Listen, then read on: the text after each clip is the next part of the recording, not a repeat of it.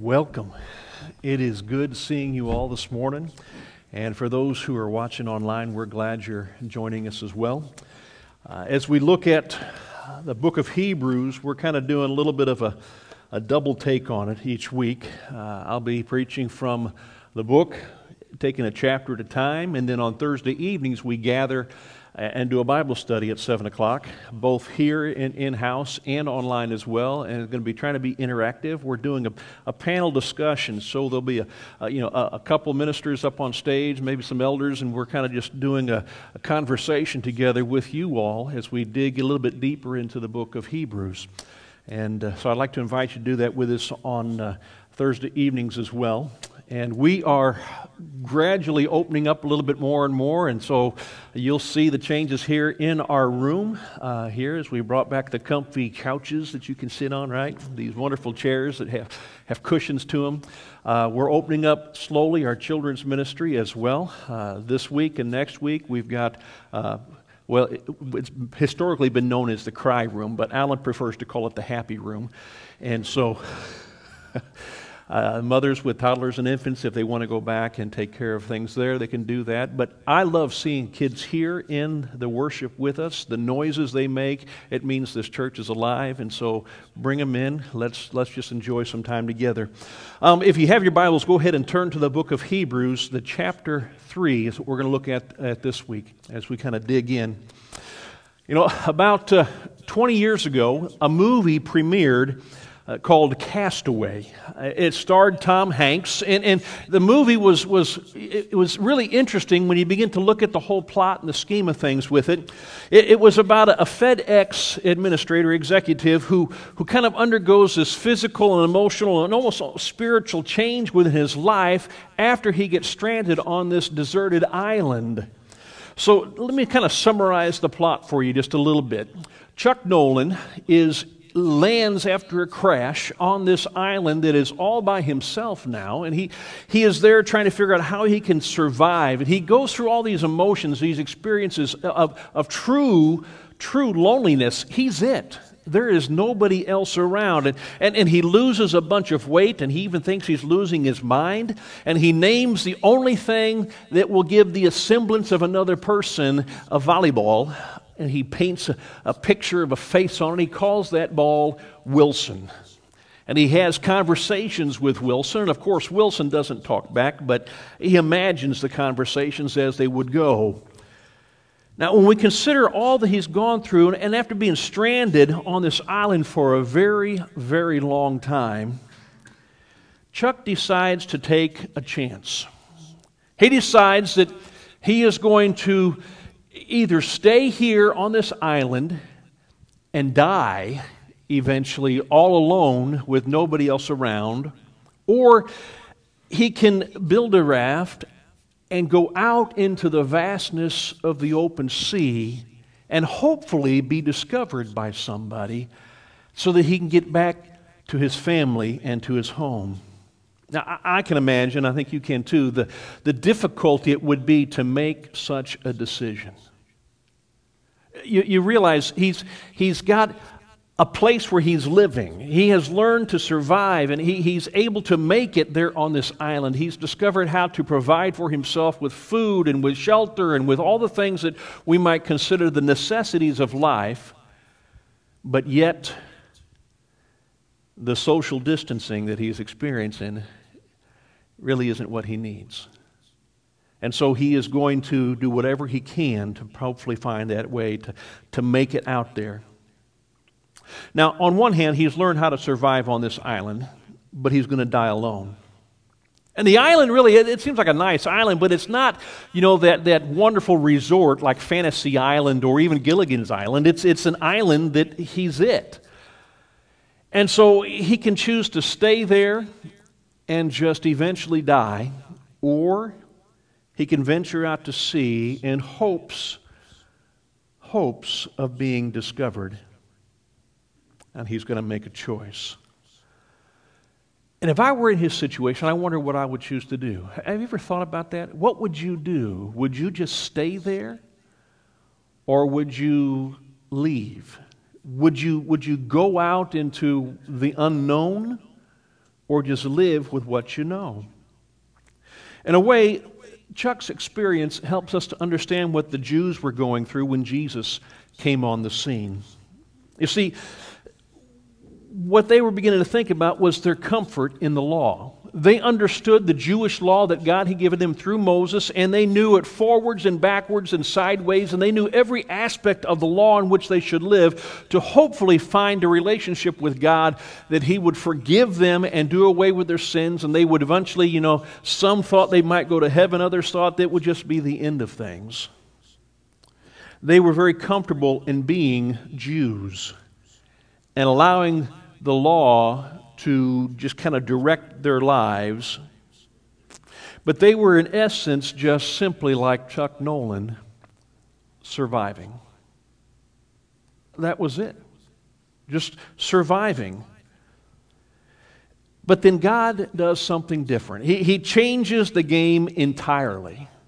He sends His Son into this world in the form of man. He died on a cross to forgive their sins and to redeem them into a relationship with Him.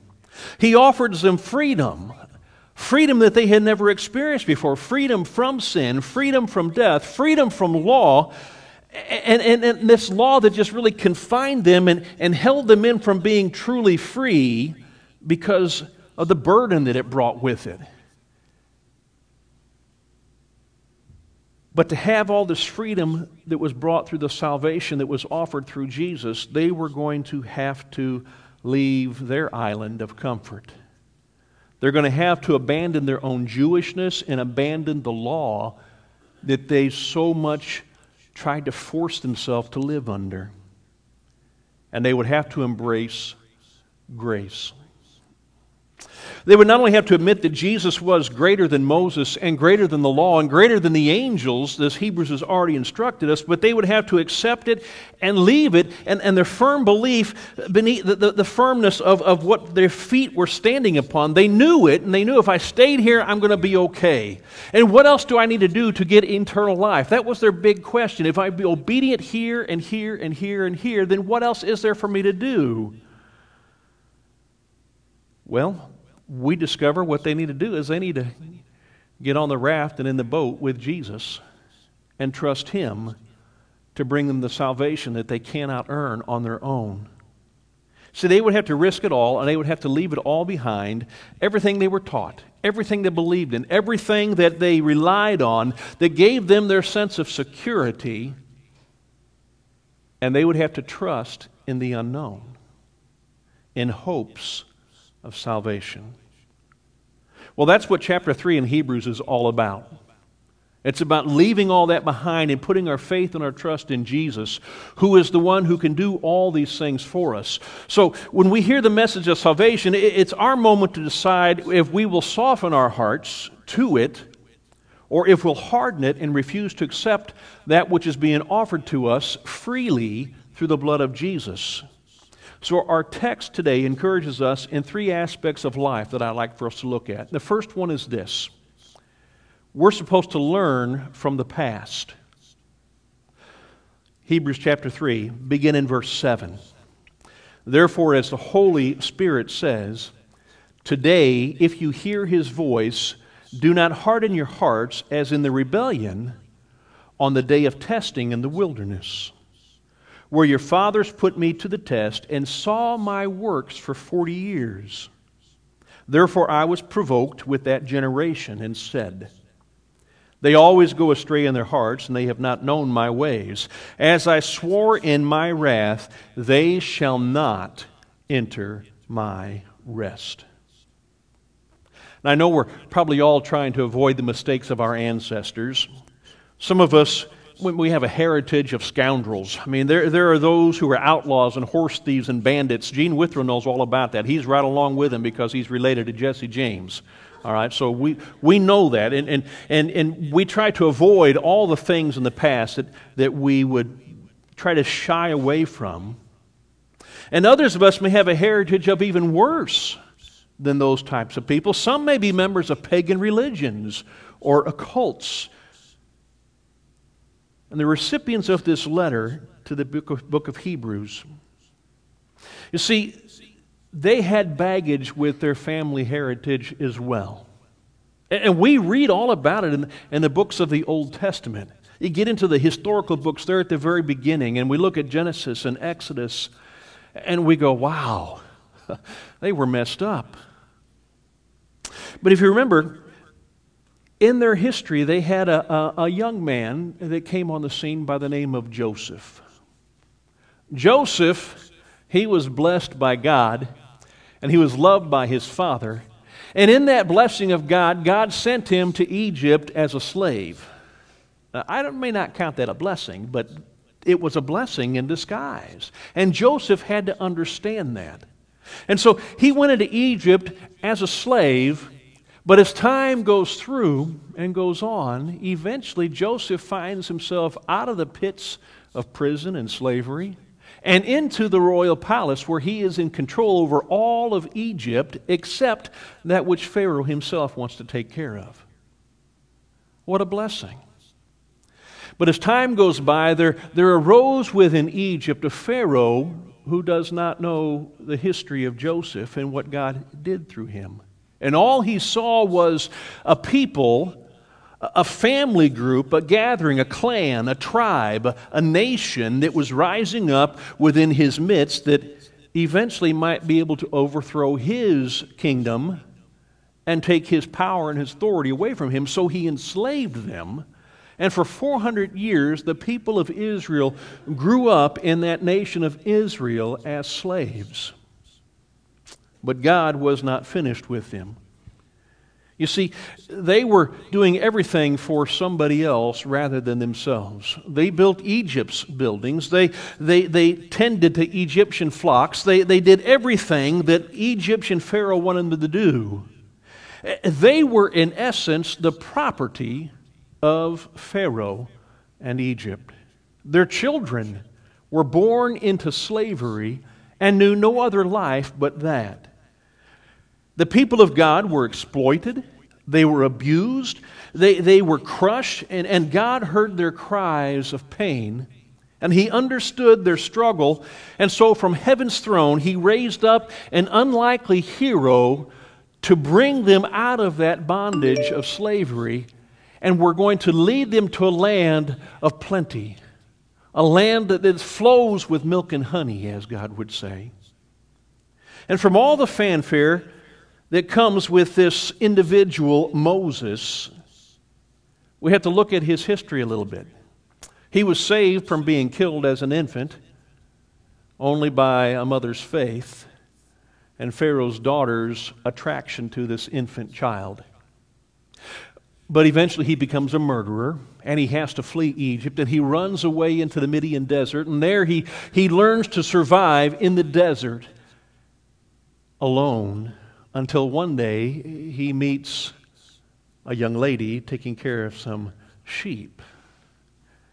And he finds that relationship with her is something he would desire. And he moves in with her family, and he begins to tend to the sheep of this man Jethro. And it's not his. He's just a servant. He's just a caretaker, just a sheep herder here. And then God brings him into a realization that I've raised you and I've set you apart for something special and something wonderful. And he speaks to him from this burning bush on this mountaintop. But Moses has excuses. I can't talk proper. And he begins to stutter, begins to make excuses that he can't do that. Not only is he a fugitive fleeing for his life, he does not dare go back to Egypt, but now he says, I stutter and I don't have the ability to speak, so you need to find somebody else speak for you. He was a man on the run. He wasn't this corporate bigwig that you might think would go in and lead people. He was just this lowly sheep herder out in the vast wilderness. But suddenly he becomes God's man, and he is commissioned to go and to give this wonderful message to the Pharaoh over Egypt. And that message is something that the people of Israel have been longing to hear. And so in Exodus chapter 6, verse 7, God says this. He says, I will take you to be my people, And I will be your God, and you shall know that I am the Lord your God, who has brought you out from under the burdens of the Egyptians. And then over in Exodus chapter 3, verses 16 and 17, he says, I've observed you and what has been done to you in Egypt, and I promise that I will bring you out of the affliction of Egypt to a land flowing with milk and honey. And in Deuteronomy recorded these words. In chapter 15, verse 6, For the Lord your God will bless you as He promised you. And you shall lend to many nations, but you shall not borrow. And you shall rule over many nations, but they shall not rule over you. I mean, what would we say if God were to offer us this? Offer us a place that is ours, where the house is already built and you don't have to build it. The mortgage is paid for, where the crops have already been planted and sown, and all you have to do is go in and reap from them. Would you have to do nothing except for to go and follow Him into this location, and He gives it to you? What a blessing it is. He's going to provide for these people of Israel who have suffered under slavery for so many years the blessings of heaven, and enable them to be rich and wealthy and powerful, and no longer would they bend the knee to anybody else. That's His promise to them. And I think that's a promise that I'd say I'd like. Wouldn't you like to have that? A house given to you, lands that are beautiful and just flow with the richness of the soil. And no longer would you have to be obedient to anybody else. But I think we're cynical Americans, and we probably say, what's the catch? I mean, there's got to be a hitch in this somewhere, doesn't there? I mean, you just don't give this to us without expecting something in return, right? I mean, the only catch was that all of the things that God has promised them, everything, was waiting in this land inhabited by giants. And giants that were going to be their enemies. And so when they send the 12 spies in, they recognize those giants in the land, and they say, we can't do it. They forgot that God had told them, I will go before you, and I will prepare the way. He had promised them that they would succeed, and He would take care of it. They just needed to go. They chose not to. I mean, what was their response? Did they charge right in? Not quite. It takes about 40 years. So look what our passage says. It says that they hardened their hearts. They began creating idols. We see that in Exodus 32. They took in gold and they collected it, and they made this golden calf because they realized God isn't going to do what He's told us He's going to do, and so they began to worship other idols. They intermarried with the people, with the pagans that were in the land, which God had told them not to do because it was going to corrupt their faith in Him, and they began to accept the false gods of the people from Canaan, and they began to worship them as well. They ultimately rejected the promised land that God had given them. And they grumbled and complained that they wanted to go back to Egypt, even after all that they had seen God do within their midst, all the miracles that they had witnessed there with their very own eyes. They decided it'd be better off if we were slaves in Egypt again. And so what do? They eventually harden their hearts, and they even elect a leader to take them back and to enlist them as slaves again. And they're going to reject following Moses as a leader. And as a result of the hardening of their hearts, they'll no longer trust God. And so God says, I've had enough. I've had it with you. So you're going to die in the desert. That's all that's going to happen. You're going to die in the desert. You're going to die in your unbelief. And you're going to miss out on the blessing because you've hardened your hearts to me, but I'm still going to give that blessing to your kids. If they will be faithful, they will get it. So our author here in Hebrews, he begs his audience to, and ultimately us, not to do the same thing that they did. Don't turn your hearts against God Don't harden them to His promises and to His blessings. Instead, be soft-hearted.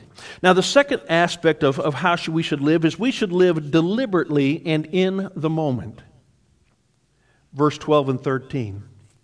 Take care, brothers, lest there be in any of you an evil, unbelieving heart, leading you to fall away from a living God.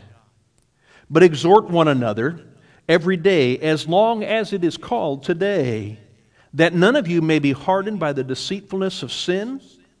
So how can a Christian develop an unbelieving hard heart against Christ? I mean, how can we do that? We know what He has done for us, and why would we ever not embrace the sacrifice that was made? But it happens all the time. All we have to do is look around. We can look around at our family members. We can look at our neighborhoods and our work environment. People are always wanting to debate this. It is the author of Hebrews is saying that we can lose our salvation, that we can drift away, that we can abandon what He has blessed us with. I mean, what happened to the saying, once saved, always saved? Did His sacrifice not redeem us for all time, even if we choose to go a different path? Even if we become hard-hearted? Is He going to make us die in our deserts? I mean, they were even asking the Apostle Paul, can't we go on sinning so that we can get more grace? And in Romans chapter 6, Paul simply says this emphatically, you've got to be kidding me. No, you can't keep on sinning. You died to sin. You can no longer live in it. So we've got to stop that lifestyle and begin to live in a righteous manner according to Christ. I mean, the issue here is that Christians were turning their backs on Christ. But let's agree together on one thing today. As Christians, we should never walk away from Christ. We need to take this warning very seriously, and so that's why he puts us here in the first section here in chapter 2. He gives us great warning. In chapter 3, he's helping us understand that the people of Israel, who God was blessing, they turned their backs on God and they hardened their hearts. So what do we need to do to avoid this? Well, we need to guard our hearts. The Bible tells us a lot. We need to guard our hearts from evil. We should be concerned when we find ourselves willingly to engage in sinful, evil actions. Why are we doing that? We need to guard our hearts so that when we have been called to be faithful to Jesus, that we're going to live by the standard that He has established. We know what evil is. We see it in our generation today, and we try to avoid it unless we're the ones creating it. But we need to guard our heart not only from evil, but also from unbelief. Usually it's a slow erosion of the soil of faith that creates that unbelief. It doesn't happen overnight. But for some people it might be an instance, a tragedy that creates within them an anger and a hardness to God because they think He's done something. But for usually it just takes the slow erosion of our faith. We get comfortable not going to church services. And so I'm going to even stress this to you that are online. Don't get comfortable in your lazy boy. Church is more than just a YouTube video. It's relationship with one another. It's the connecting of hearts and minds and hands and working together side by side and worshiping together side by side. It is the involvement in relationship. And we've had enough time to develop habits of isolationism. We need to stay together so we don't allow unbelief to slowly erode in our life. But we also need to guard our hearts from becoming callous and hard. I mean, that was the fate of the people of Israel. They allowed their hearts to harden towards God, and they refused then to be obedient to Him. And they forgot how good and how great and how powerful and mighty that He was, even though they had seen things over and over again. And they started putting the emphasis on themselves and their perceived needs and their own injustices, and they began to grumble and complain and murmur against God. They trusted their own power over the wisdom that God was trying to show them Now, granted, they started off loving God because, after all, look what He had done for them. But eventually they began to resent Him because look at what He had done to them. He brought them out in this wilderness. They had it better off as slaves. And they began to push Him away, and they began to neglect His commands. And as the years roll by, they begin to forsake God. So the result is this, it's very tragic. Those who came out of that slavery in Egypt, who were crying that God would intervene on their lives and do something wonderful and powerful,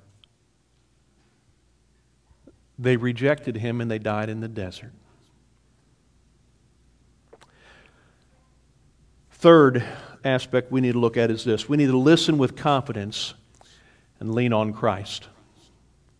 Hebrews 3:14 says that, "For we have come to share in Christ, if indeed we hold our original confidence firm to the end."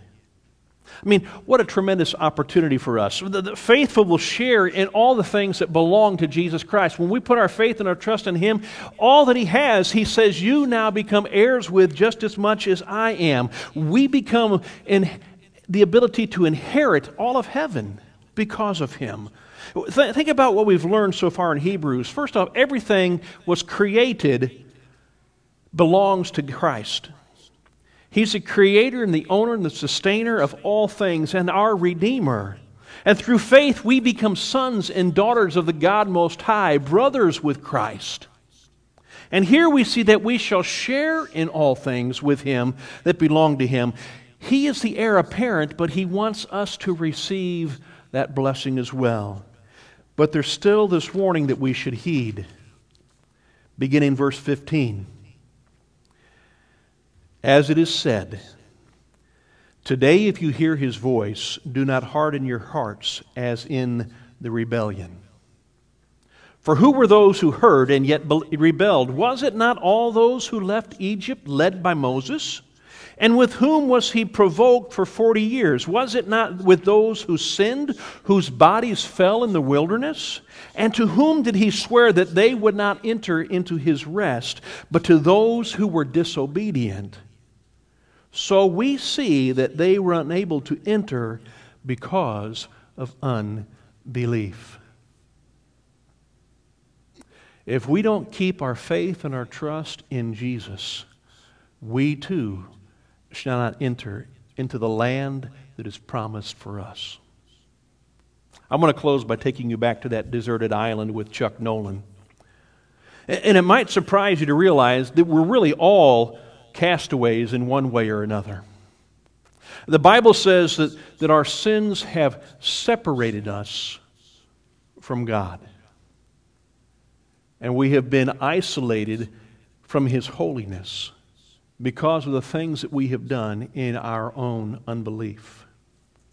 Like the character in the movie, many of us are simply surviving, but there's something more that we really want. Something that is more that we really need. There's something that we hunger and we thirst for and we crave after. And the only way to get it is to leave the island of self and to take a chance on Jesus and the vastness of this universe that He has created.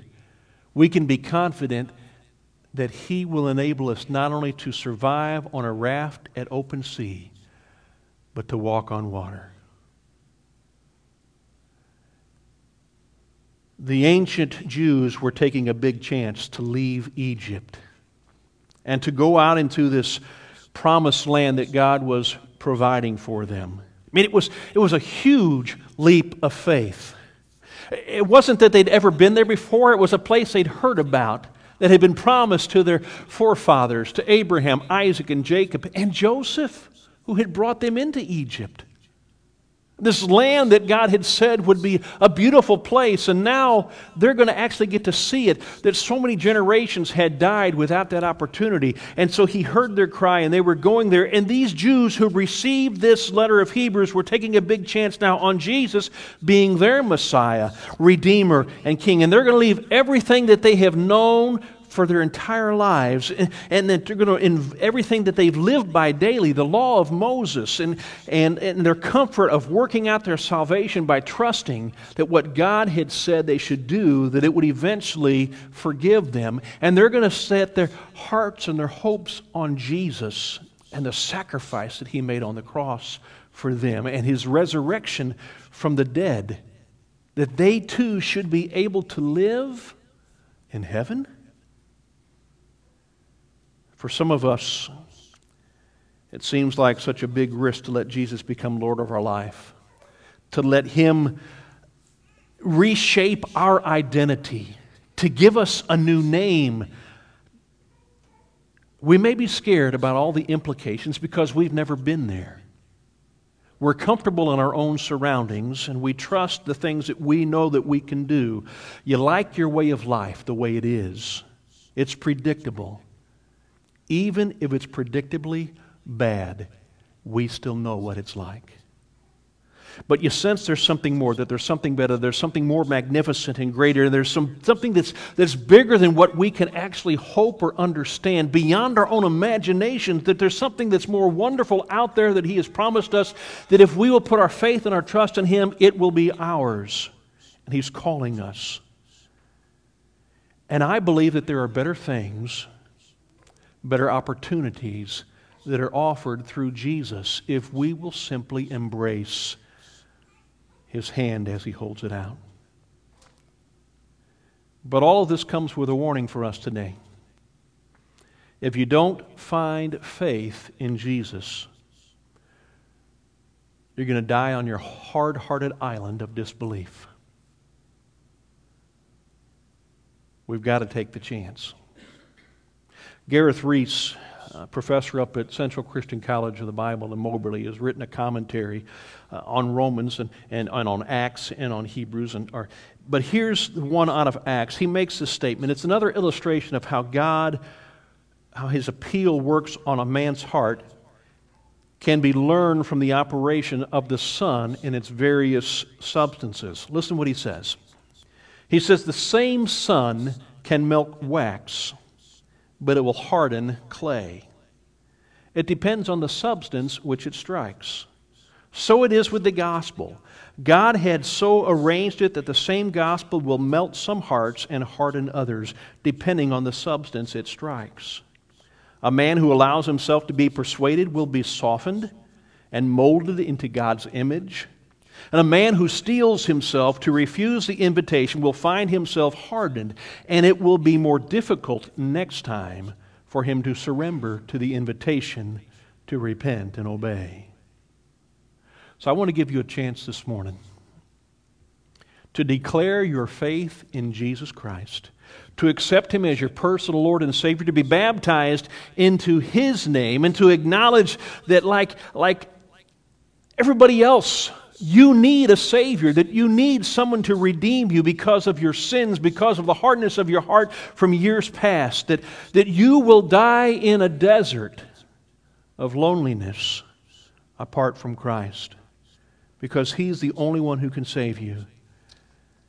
And God is calling some of you to wade out into that sea of forgiveness. And He's wanting you to surrender yourself to the hope of salvation. But you've got to take that first step. You've got to be willing to leave the comfort of the world that you've grown up in and accept the one that He offers. Let's go ahead and pray.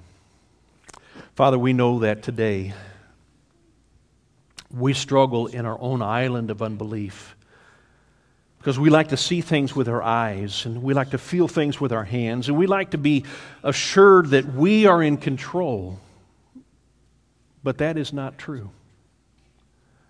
We aren't in control. It's chaos. It's anarchy. We see our world falling apart all around us. Starvation, homelessness, riots, racism, hatred that is building from the very core of our lives and our hearts, and that it is becoming hardened by the world in which we live and by our own sinfulness. Father, help us to soften our heart to you and to your message, to your Son who entered into this world as our Savior to redeem us from ourselves, that we can leave our own island of self-denial, put our trust and our faith in you. And it's in Jesus' name we pray. Amen.